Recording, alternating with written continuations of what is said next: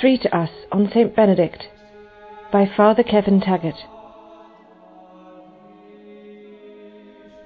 On July the 11th we have the feast of St Benedict, a saint who lived overlapping the 5th and 6th centuries. He was born approximately the year 480 and he died in 545. Dates aren't readily accurate.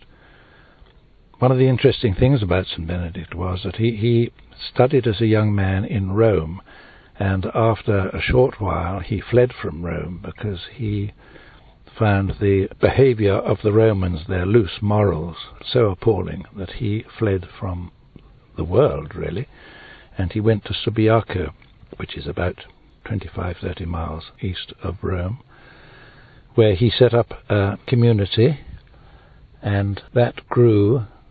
Interestingly, it grew so much from a man who had fled the world, and the world seemed to follow him. And of course he's famous for founding Monte Cassino, I suppose the best known of the Benedictine monasteries. But, as I say, for a man who fled the world and yet had a huge influence on European history and indeed history worldwide over the last 1500 years. People think that if you join monasteries and run away from the world, what a waste of a life.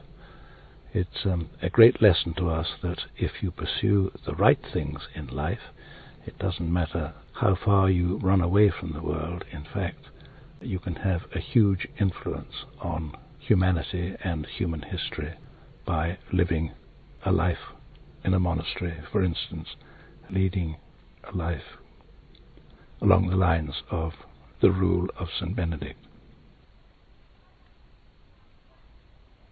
When St Benedict fled to Subiaco, as I say, many people wanted us to come and lead the life that he was embarking on, and they wanted to have him as a leader, and so he wrote his rule, a wonderful document, well known for its humanity and simplicity of living, much of it going into considerable detail about how to pray what is called the divine office in church, but preceded and followed by some wonderful spiritual advice to people who wanted to lead the monastic life. I suppose his most famous chapters are the chapter on obedience, the chapter on humility, and the other thing that St Benedict stresses is stability within the community.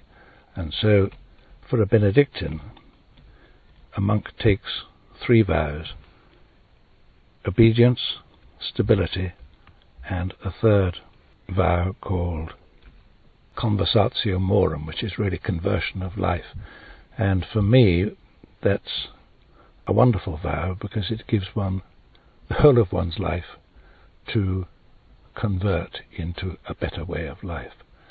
And that ties in so much with St Benedict's idea of a monk never despairing of the love and the mercy of God, and that continues right through one's life.